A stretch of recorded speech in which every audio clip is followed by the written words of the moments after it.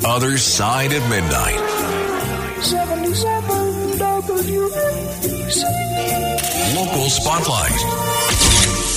Good morrow, everyone. This is The Other Side of Midnight on 77 WABC. I'm Frank Morano. Thanks for tuning in. Well, we are just days away from New York State's budget deadline, and every activist group, every interest group, every protest group in the world is in Albany trying to make their case for what they would like in the state budget. On Monday, a dozen tax the rich activists were actually arrested inside the state capitol in the evening as the political left is pushing for Albany Democrats to support higher taxes on the wealthy ahead of this April 1st budget deadline. And they have quite a few allies in the state legislature. One of those allies is State Senator Jabari Brisport, who was not arrested but did say this: "I don't care if the governor is saying that she doesn't want to raise taxes on her rich donors. We will be forcing her to raise taxes on our rich donors to fund things for the working class this year." Police plan to release the dozen tax the rich supporters after giving them desk appearance tickets. But the arrests come amidst a great deal of friction between the relatively centrist governor, at least by Democratic Party standards, and legislative leaders who are so far to the left that they're almost off the reservation entirely over taxes. And it looks like the state Senate Majority Leader Andrea Stewart-Cousins and Speaker Carl Heastie may indeed have the upper hand here in deciding whether or not the wealthy are in store for a major tax increase. I have to tell you, I'm not averse to making the rich pay their fair share, but I think it would be a big mistake to raise taxes again on the wealthy. All that would do is drive them out of New York State to lower tax jurisdictions and deprive us of all their tax revenue. I mean, I can't think of a group of people that's more mobile and more able to move to a low tax state than the wealthy. I don't think you can just keep soaking them and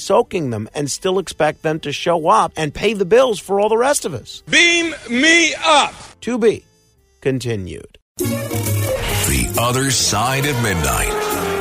77 WABC. Local Spotlight.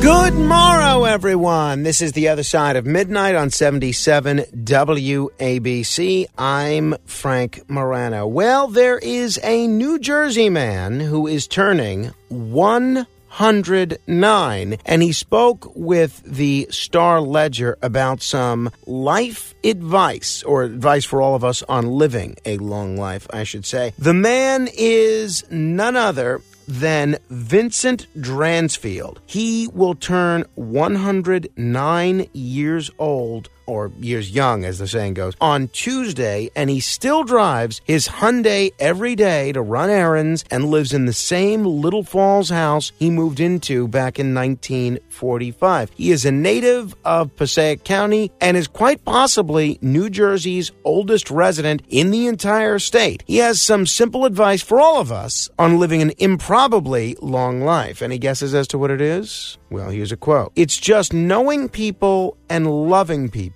That's all. That's what makes you live longer. You keep yourself moving around." That's what he said at a pre-birthday party at his house in Little Falls. According to his granddaughter, he has never lived anywhere other than Little Falls and Patterson, where he was born at home in 1914, and he quit school after the 8th grade. He's got one daughter, 3 grandchildren, and 7 great-grandchildren, and his wife of 54 years died about 31 years ago, and he still, after all this time, remains on the roster of the Singac Volunteer Fire Company in Little Falls, where he signed up more than 8 decades ago and once served as the fire chief. So happy birthday, Vincent. I can't think of anybody that's more deserving. And as for his advice, there was actually a new study, maybe we'll talk about it tomorrow, that shows surrounding yourself with good friends could indeed add to your physical health. So maybe there's something to this advice. Beam me up.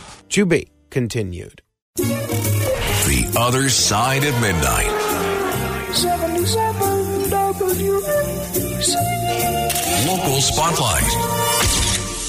Is there anyone that is genuinely pushing for Governor Chris Christie, the former governor of New Jersey, to run for president of the United States again? Is there anyone? Well, we found one person. That person is the governor of the state of New Jersey, Chris Christie. He was in New Hampshire this weekend trying to generate some excitement for a presidential campaign, which nobody except for him seems to have much interest in. And he chose to use the occasion to bash Donald Trump. Let me tell you something.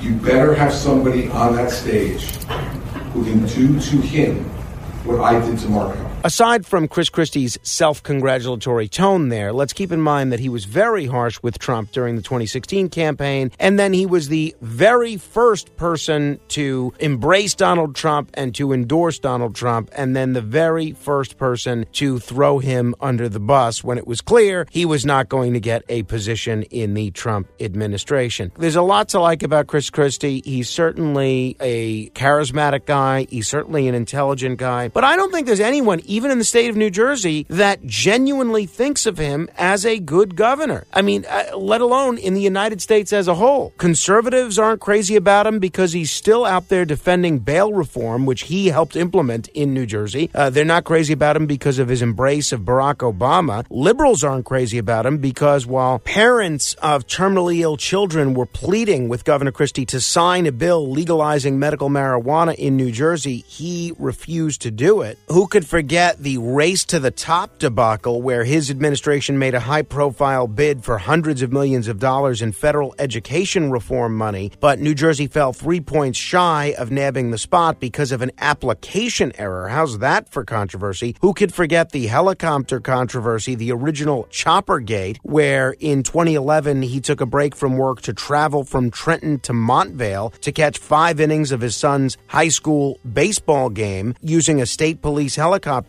which costs $2,500 an hour to operate. Who could forget backing off his pension promise? Who can forget the get the hell off the beach? Who can forget killing the Arc Tunnel? And who, of course, can forget Bridgegate? This guy has been a total failure in public life. The guy needs to stop criticizing Donald Trump and worry about rehabilitating his own legacy. Beam me up. To be continued. The Other Side of Midnight. 77 WABC. Local Spotlight.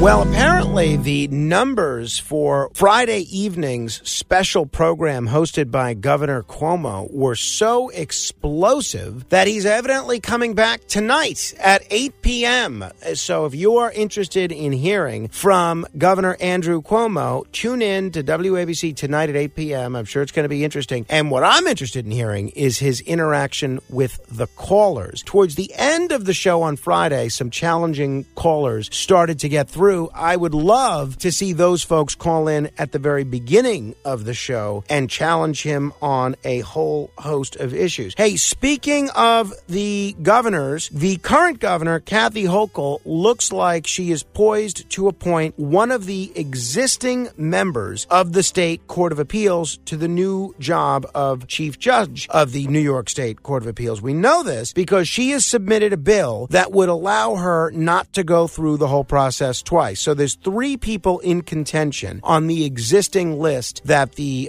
Commission on Judicial Conduct put together. So 3 of them, Rowan Wilson, Shirley Troutman, or my favorite, Anthony Cannataro, they're in contention. Now, if one of them gets picked, she would have to then appoint another associate justice. Now, what she's saying is, don't make us go through this whole process again. Let me pick from the same list of 7. I am hoping it is not Rowan Wilson or Shirley Troutman. Both of those were appointed by the governor to the Court of Appeals to begin with. Both of those would be a disaster. And what some people are saying, including Roberto Ramirez, who helped lead the Latinos for LaSalle effort, is that doing so, passing this law, would be inappropriate because it would exclude potential candidates for associate judge who didn't apply because they thought the selection process from the commission was only reviewing applicants for chief judge. I agree with him because the job of chief judge in New York is so much different than the job of associate justice. There are so many different aspects of it that are more administrative. So I hope the governor does not get her way, and I hope she has to go through this whole process again and select from 7 new names. Beam me up.